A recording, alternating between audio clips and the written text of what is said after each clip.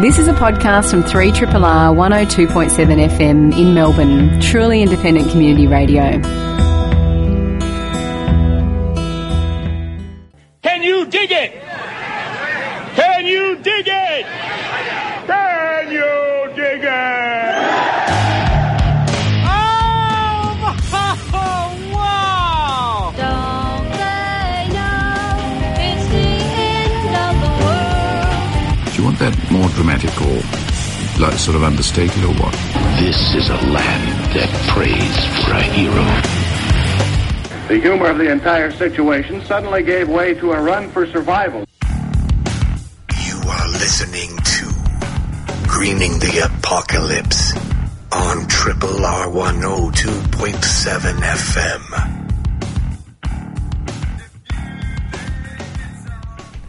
Yes, good evening and welcome to another edition of Greening the Apocalypse here on 3RRR 102.7 in Melbourne. We are your weekly digestion of the many different variations on what the future may be, based often on the present and the past. Bushy's my name. In the studio this evening, Katie Dundas, hello. Hello. How are you be? I'm very well. I'm excited about tonight's show. Superb. Some suitably Scottish weather outside for you. I know it's very drich. Drich. Drich. Go on. What's drich? Drich is just one of a number of words we have for rainy weather. I think that's fantastic. Drich. I'm going to use that. Bishy, I want to hear about how you're enjoying your new electric bike.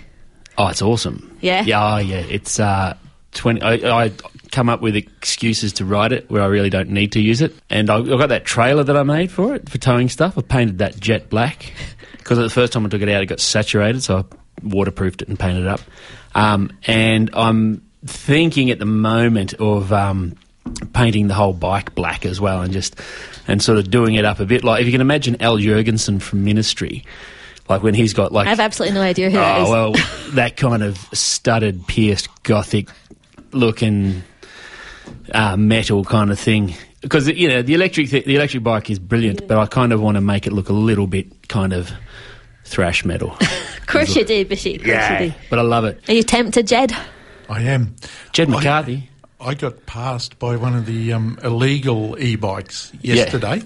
Oh, we don't talk about illegal and legal with e-bikes. I'm sitting on 40 k's an hour in the 40 k an hour zone on the Vespa, and boom, up the bike path goes this thing. Yeah, a fellow that I passed the other week on my e-bike was probably also doing about 40 when I passed him, and he just screamed out, "I love that! That's awesome!" But yes, hey, how you be, Jed? Good, other than getting passed by e-bikes? Yeah, no, I'm well, thank you. Awesome. Hey, we're going to go to our guest in just a moment, but I must remind you all that you are still liable for the major prizes if you subscribe for this year's Radiothon. It's alive! It's alive! It's alive! Arr. Without further ado, what's going to be happening tonight, Katie? So tonight we are going to talk to Alistair McIntosh. He is a Scottish writer, broadcaster and activist on social, environmental and spiritual issues. He was raised on the Isle of Lewis, and we'll hear a lot about that this evening.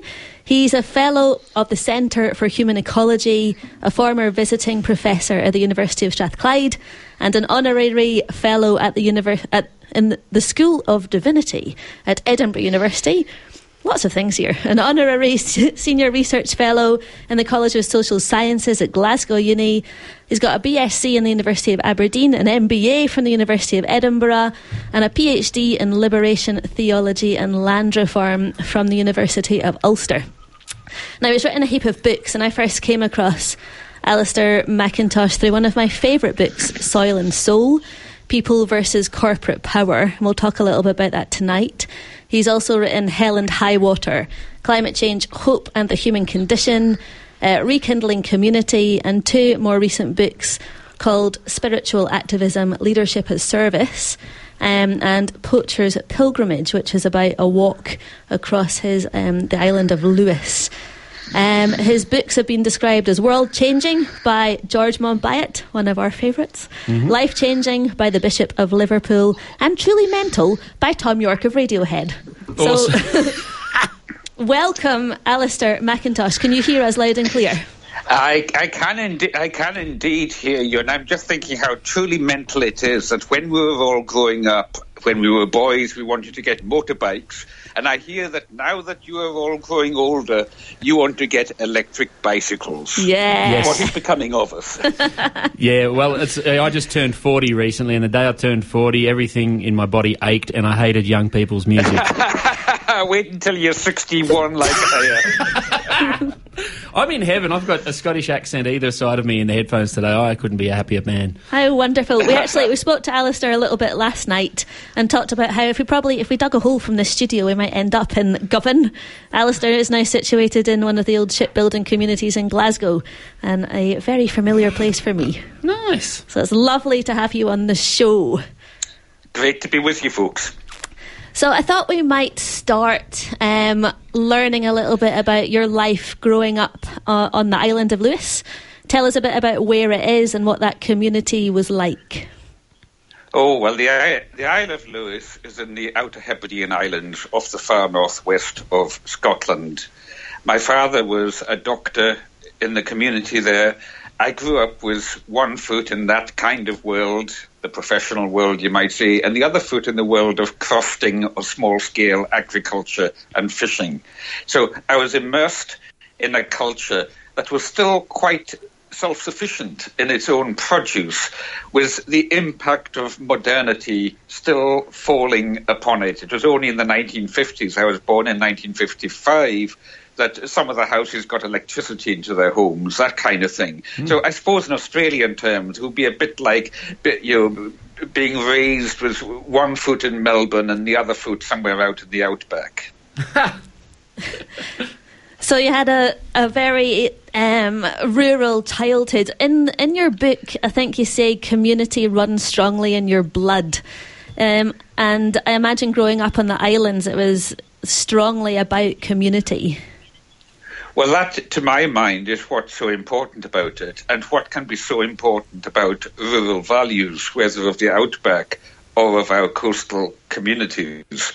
Because in such places, you depend upon one another. You depend at a level that is very deep, that ranges from economic things like sharing out fish when we'd go fishing and catch plenty, and we'd stop at our neighbours' houses and distribute them, because most people didn't have fridges or deep freezers in those days. The community was our deep freeze, so to speak. But it also goes right through to the psychological and even the spiritual level of a deep sense of intimacy, a sense that we are at some level one another's keepers, that we are all bound up as members one of another. And do you think that bounding of community is reliant upon being close geographically?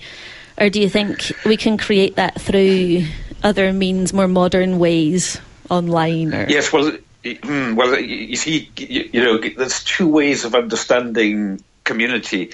The modern way tends to be of communities of interest. I'm interested in that. I'm a member of such and such a club or whatever.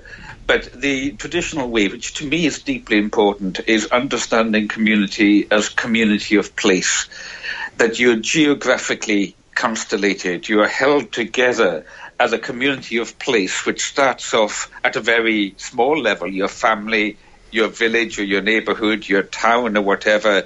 It extends up to the state you're in, the nation you're in. Ultimately, our community of place is the whole world.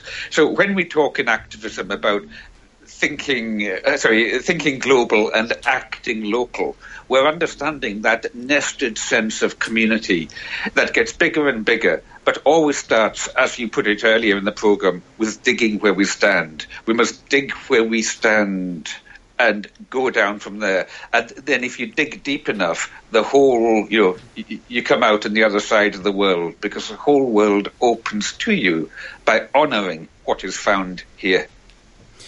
You just touched on something there, Alistair, which I find interesting, the idea that, of communities in place and the difference between communities online, because I guess one of the things about living in a small community, rural or on the rural fringe, which is similar to my day-to-day living experience out of Melbourne, you like when you get online and join online communities, online forums, you're very much in that echo chamber where if your thing is horse racing, or if your thing is, or your thing is how to repair old furniture or whatever it might be, you are really only bouncing off a limited scope of ideas. But when you talk about the community of place, and especially in a place like what you described growing up, where your father was the doctor, and so everybody's interests, everybody's opinions would have passed through the house. There wouldn't have been the echo chamber, that repetition. Is that probably one of the key differences we're seeing now?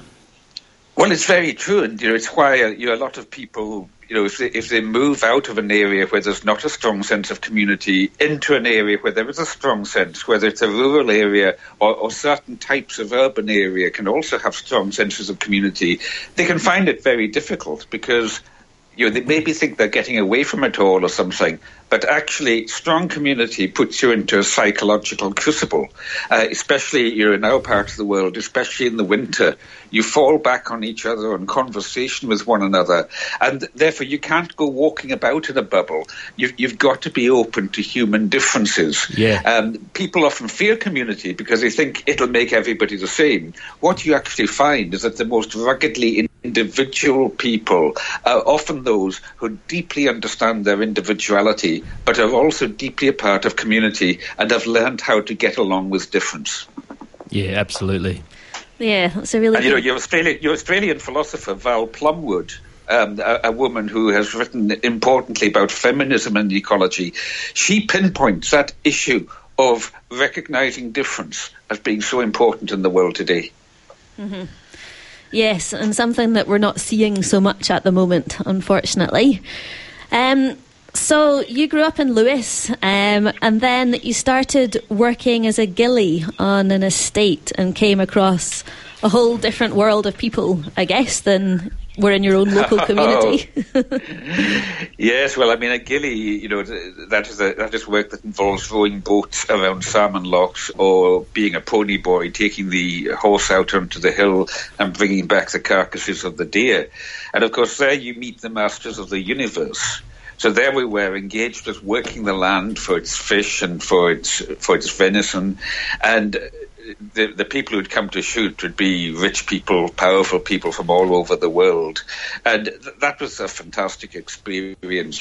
Again, on the one hand, having the grounded humility of crofting people, small-scale farming people, and on the other hand, experiencing generals, admirals, people who ran powerful companies and all the rest of it, and just seeing what that world is about and seeing both its greatness but also its severe limitations, the smallness of wealth, the poverty of being very rich, where everything you've got is bought by money, and therefore you're never really quite sure if you are valued for yourself as a human being, such as happens in communities of place. Yeah. I find that a very interesting thing, actually, because near where I live is an area just sort of up the mountain a bit of some phenomenal wealth, and there's a handful of people I've met over the years up there who seem very, very keen to have real and grounded and day-to-day experiences with very normal and regular people, but they always sort of fall back, like if it all gets too tricky, they just go back to the palace in the sky. It's a funny old thing to watch. So, on these estates, how did all of these landowners and barons of industry end up in Scotland? What happened there? Well, that takes you back to the internal colonisation of the British Isles, the way in which, as the British state was consolidating itself, particularly in the 17th and 18th centuries, the ordinary people were dispossessed of the land, whether it was in England with the enclosures or later on in Scotland with the Highland clearances, and of course similar dynamics going on in Ireland with the colonisation of Ireland. And to cut a long story short, basically the people of the land became progressively dispossessed of it, and land became to be held in huge units used initially for sheep ranching, and then after the Napoleonic Wars, when the bottom fell out of the wool market and cheap imports started to come in from Australia, then what you do is that you turn it over to sporting estates, to the hunting and shooting set as playgrounds for the rich. Yeah. So we had really close-knit communities crofting such a strong sense of place, a bardic tradition of storytelling, a really deep connection to land. And then all of a sudden, the people were moved from the land, ripped from what they knew, from their connection to place. And absolutely. Is that why there's so many Scottish people all over the place? Like, there's so many Scottish people everywhere, in America, in Australia. Is that as a result of those clearances? That's why we were a diaspora. Yeah, and such a... We were scattered people. We're a scattered people. I think there's more people that claim Scottish heritage than there is people living in Scotland, native Scots. I wish I could claim more. I'm very diluted. I'm about like 164th or something like that, and it shatters me every day to think that I could have been more Scottish. Well, there we are. But I think what's important about this is it helps us also to understand what's going on in the world today. That just as we were scattered, and, it wasn't just direct clearance. Some people were actually bound and thrown onto immigrant ships and sent away. It was also indirect, because when these communities started to be broken up, the others had to leave because their economy couldn't hold together. So they went willingly. But underlying it was this colonization of the land. And that helps us to understand what's happening to other ethnic groups in the world today, and why, in my view, we need to open our hearts and places to take in others on the basis that a person belongs in as much as they're willing to cherish and be cherished by a place and its peoples. We must have community of heart, community of soul, and not be limited to thinking of community in ethnic or blood terms. Absolutely. We could do with some of that round here right now. Absolutely. Now, I was watching one of your TEDx talks that you gave to the Findhorn community, which is a semi-intentional community in Scotland, and you talked about Trump, and you'd in fact written a poem to him. Now, Donald Trump's mother, is it Mary? Yes, Mary Ann MacLeod, yes. Mary Ann MacLeod actually grew up on Lewis, is that right? Well, she was a Lewis woman, as the pages of the Stornoway Gazette newspaper put it. Donald Trump was sprung from the loins of a woman from Lewis. So Donald Trump is a son of the island. So can we think about his behaviour and the way, the unspeakable things that he's doing, and relate that back to the way that his family maybe have some damage around how they were cleared from their land? I've written quite a bit about this, including in the forthcoming American edition of my recent book, Poacher's Pilgrimage, which kind of addresses these dynamics, so with less emphasis on Trump, because he wasn't in the place he is at the time I was writing that. Basically, I'll tell you how I see it. Donald Trump knows how to connect with grassroots people. He knows how to connect with evangelicals. He got 81% vote from the 25% of the American electorate that is evangelical. How does he know that?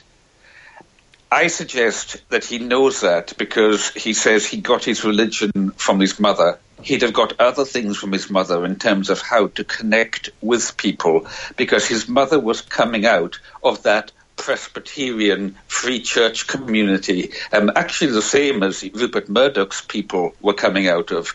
Both of them came out of the same kind of religious community. Now, there's two issues with that.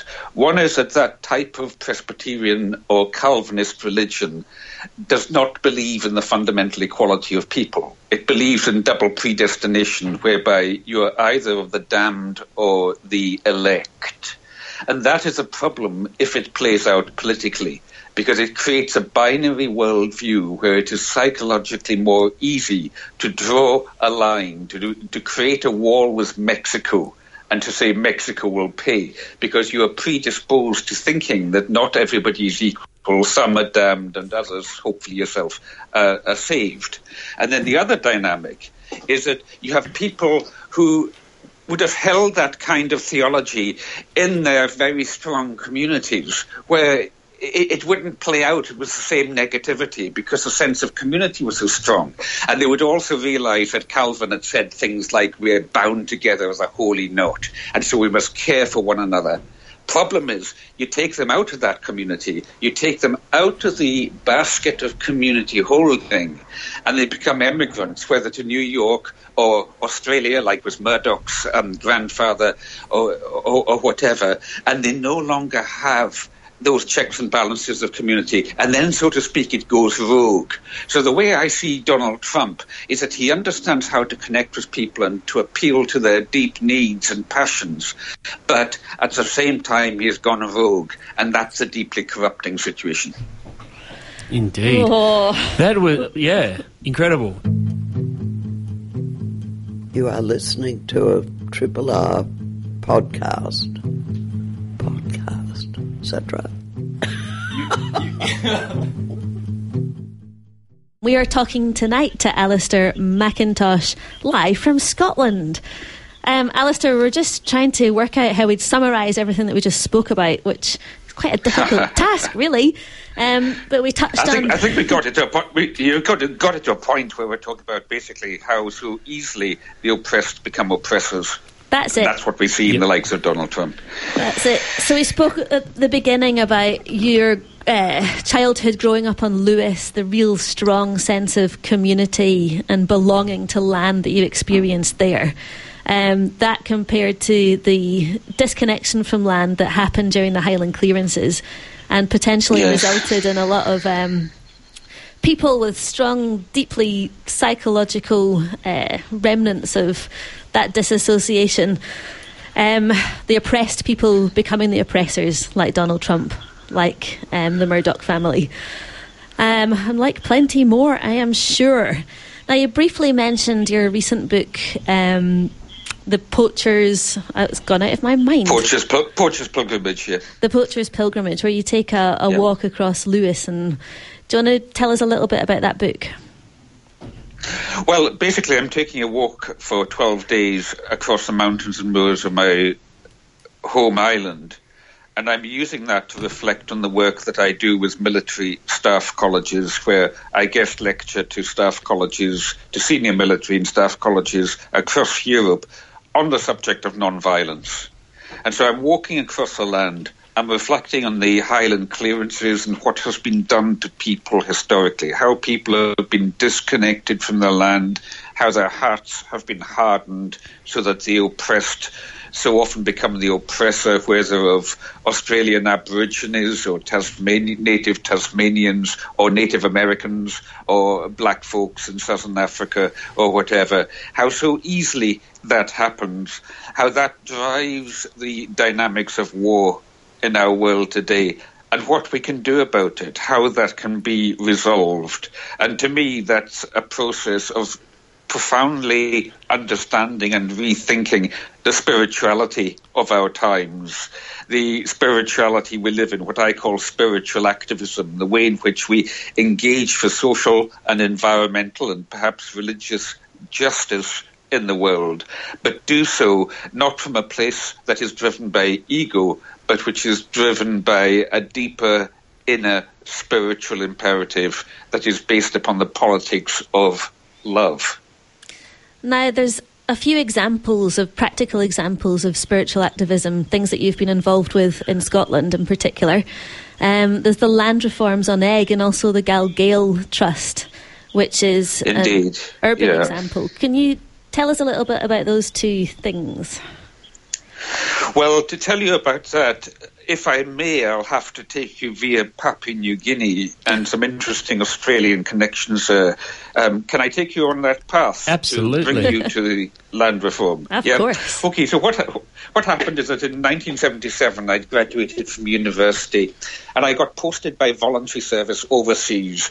Would you believe it? From the highly Presbyterian Isle of Lewis to a Roman Catholic mission in Papua New Guinea, where I was working with Archbishop Virgil Copus, who is from Queensland, I think, and a number of missionary charity nuns. And in the mountains around us, you had something called the Melbourne Overseas Mission at work, in places like Canabia, Haobango and Bema, with some wonderful priests, from your part of the world, Cyril Blake, Morris Adams, John Flynn and Pat Harvey, who I think is listening to this programme today, and the formidable Sister Mary. And these people were doing their work at the time when the reforms of Vatican II, the reforms of the Catholic Church, were really kicking in. And that inspired me. It helped to inspire me with an understanding of what liberation theology is about. That we're here on this planet to be liberated at all levels, politically, psychologically, spiritually. It had a huge impact on my work. And when I got back to Scotland, having been immersed in all of that and learning from the native Papua New Guineans about the importance of land, I started to wake up to the fact that we were without land in our own country, that our land had been colonized in the way I described in the first part of this program. And that some people were trying to do something about that. So I got involved basically with some friends who formed something called the Isle of Egg Trust, where the 7,000-acre Isle of Egg, owned by one wealthy man, to cut a long story short, we led a process of awareness raising, which led to the community eventually engaging in market spoiling in such a way that they were able to buy back their own island at a knockdown price. And if you Google the island of Egg, spelled E-I-G-G, you will see today that it's incredible what is happening there. They've got their own electricity grid, powered by hydro, wind turbines and solar panels. They've got all kinds of social housing, lots of small businesses, all kinds of artistic and musical creativity coming out of the place because the people have been able to reconnect with the land. And Egg has been a pattern and an example that's now led to quite extensive land reforms throughout Scotland, going on in many different communities. How does that success in Egg now compare to what the community was like with a non-resident landowner? Well, with a non-resident landowner, with an absentee landowner, people were simply disempowered. You know, if you wanted to build an extension on your house, you had to have the landlord's permission. If you wanted to run a business, you had to have his permission, and sometimes it said that he would try to take a cut of the profits and so on. Whereas now the community are landowners unto themselves. They are accountable to their own democratically appointed trust, so they can stand for election. If you don't like the people directing it, you can put yourself up for election if you are a resident of the community. And so the infrastructural aspects, you still have private properties within Egg, but the wider infrastructure in which that is held and the common land and forests and all the rest of it, that is governed by the people who live there. It's beautiful. It's absolutely fantastic. It really is. Now you might think, and you see that's coming out so much from that connection with Papua New Guinea. And, you know, things like your Melbourne Overseas Mission, it's probably quite a conservative thing in theological terms, and yet it woke me up towards that, as also did my connection with rainforest groups, the Rainforest Action Group in Lismore, and also in Melbourne. I came to Melbourne in 1989 and spoke to the Rainforest Action Group in Melbourne and the Peace Fleet that was helping to keep the Ark Royal out of Melbourne Harbour because of the nuclear issue. Those Australian things, because I was in Papua New Guinea, were strongly feeding into my thinking. And I just want to say on this programme how very grateful I am to that, to books like In the Tiger's Mouth, an empowerment guide for social action by Katrina Shields, one of your Australian activists. Those things have been central to my work. Oh, and you've done such wonderful work, so that's very... Hopefully some of those people are listening and they can understand what you went on to do. So we've learnt a bit about land reform in rural areas. Now, what happens if you're in the city, disconnected from land? You're not a landowner. You find it difficult to understand even the concept of connecting to land. And you're disempowered, disenfranchised. What happens then? Yeah, well, you know, what happened to me in that respect is that I was becoming quite well known for my work with land reform, especially on Egg, elsewhere as well, and was helping to stop a super quarry, a huge, massive quarry on a beautiful mountain on the Isle of Harris. And then I started getting folks in Glasgow saying to me, well, Alistair, it's all very well for you growing up on the Isle of Lewis and doing your work in places like Harris and Egg, but what about us? What about the people whose forebears got kicked off the land and who have found ourselves trapped in intergenerational poverty knocking on from one generation to the next here in the cities? So, to cut a long story short, in the 1990s in Glasgow, there was a big motorway protest camp.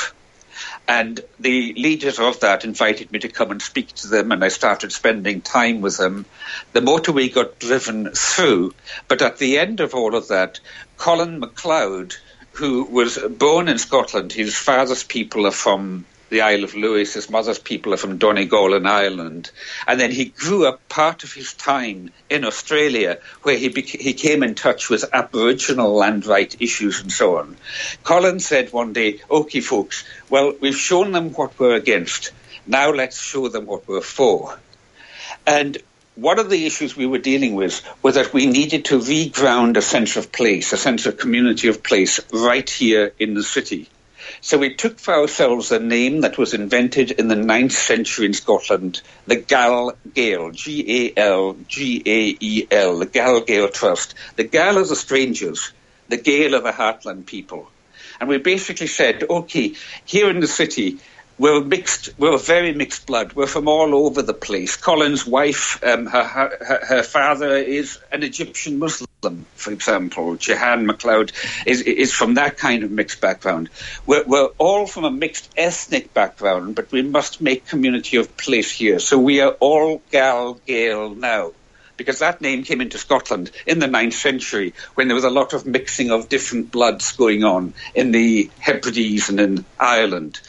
And we've now set up this organisation that trains young people in basic woodworking skills, basic craft skills, and builds traditional wooden boats. We've got a huge boat festival coming up on the River Clyde shortly, and this is all about recovering a sense of identity, that lost sense of identity, recovering community of place, and learning the meaning of togetherness, putting on meals, shared meals, musical events, and what have you, and filling that spiritual emptiness in people, which is at the root of so much of the intergenerational poverty you see, and bringing hope back into lives that are otherwise blighted by poverty, addictions, homelessness, mental health issues, and you'll know the whole gamut. You are just wonderful, Alistair McIntosh.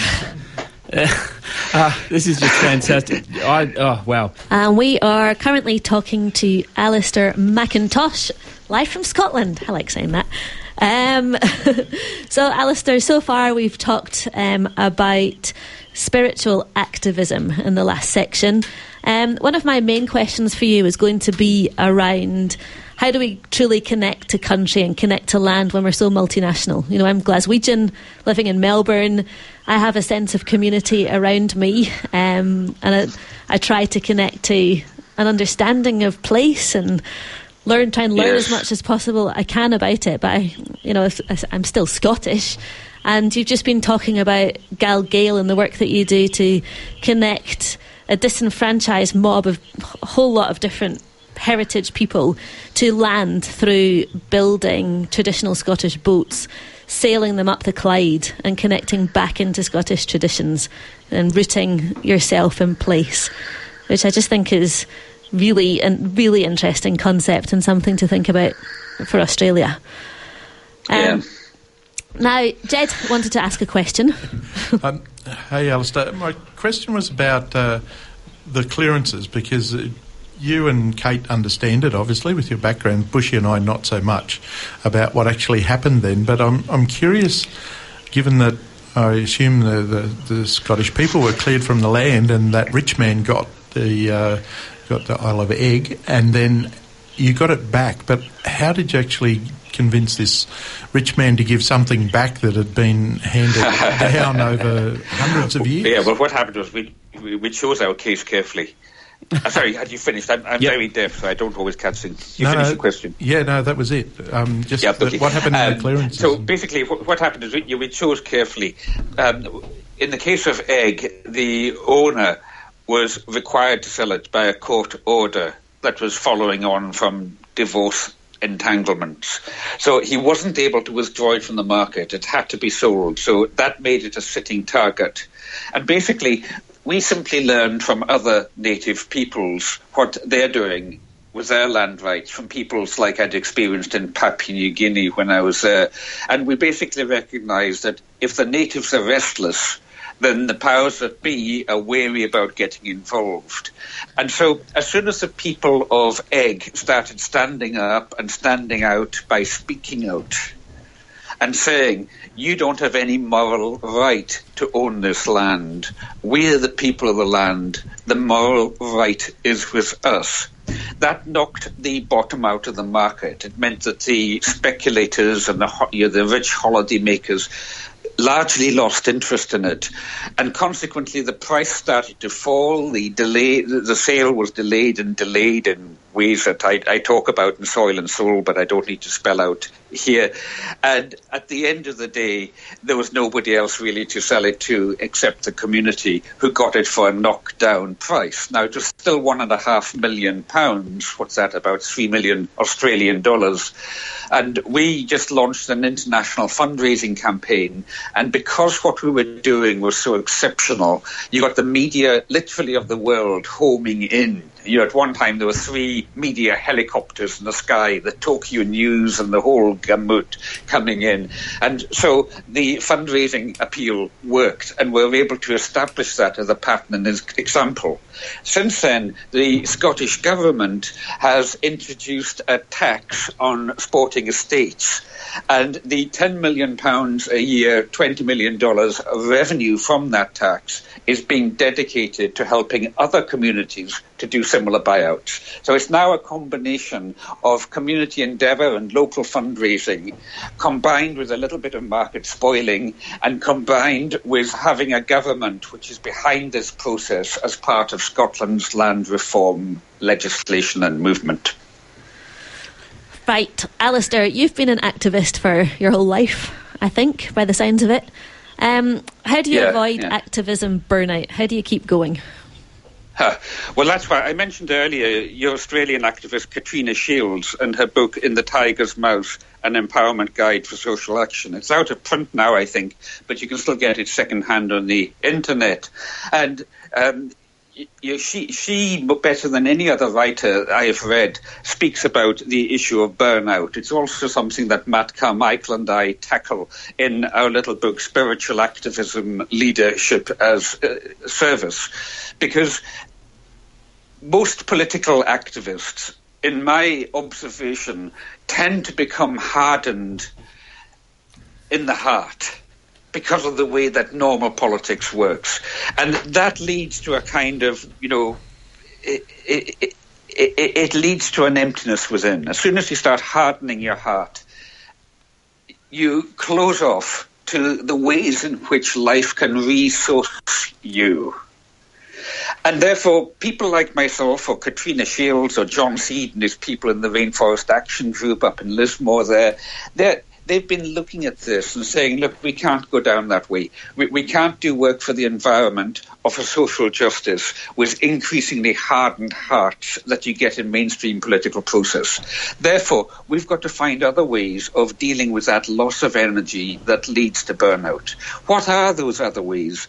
Those other ways are based, as Katrina Shields expresses it, drawing on the work of an activist called Fran Peavy. They are about heart politics. They're about doing our politics in a very engaged way, but always trying to honour the heart.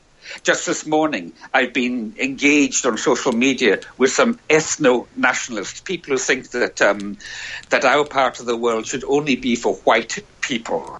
And I've been challenging them on that and saying, well, do you think that all the white people who've gone to black people's lands should now come back and leave those places to black people? Of course, they don't think that because they're white supremacists. But the key thing is when you do that with heart politics, you do it respectfully. You don't start abusing them. And at the end of that discourse today, we ended on very warm terms. Now, that's the key to it, because if you can take your opponent and if you can recognize the reality that your opponent is your opponent, yet your task is to engage with them but not injure them irrevocably in the process, to push with one hand, but to have the other hand behind to catch so that serious hurt is not caused. Then you start working with the dynamics of love. Then you start working with virtuous rather than vicious cycles. And that's the kind of politics we need today. That was what, in my time in Papua New Guinea and subsequent involvement with Australian activists like your Melbourne Rainforest Action Group and Peace Fleet, that's the kind of thing that I was learning and have put into action in my work. I think that is the most amazing way to wrap up our chat with you tonight, Alistair. I think to engage with a person who you disagree with and recognise as an opponent and to do it in a respectful way is probably the best way to do it. We're all still learning, but that is, I think that's quite the perfect way to wrap up. Katie? Oh, just thank you so much. It was an absolute pleasure to get to talk to you after being reading your books for so many years. So just, thank you. Well, thank you, Kate. And, I say again, you're such unlikely bed partners. If there's any of those Melbourne Overseas Mission people of the Catholic Church listening to this, thank you to you too, because you're all part of helping me to do the work I have since done since those times in the 1970s. And it's been wonderful talking to you all. Thank you very much, Thank Alistair. you. Well, wasn't that fantastic tonight? That was bloody brilliant. Well done, Kate, in getting hold of him. Yeah. Absolutely. Katie, that was absolutely fantastic. You're dead brilliant. By the way. Dead brilliant. Thank you, Jed. Katie, Bush is my name. Thank you, Bushy. We are going to see you next Tuesday. But until then, do have all the fun. Woo. This has been a podcast from 3RRR 102.7 FM in Melbourne. Truly independent community radio. Want to hear more? Check out our website at rrr.org.au.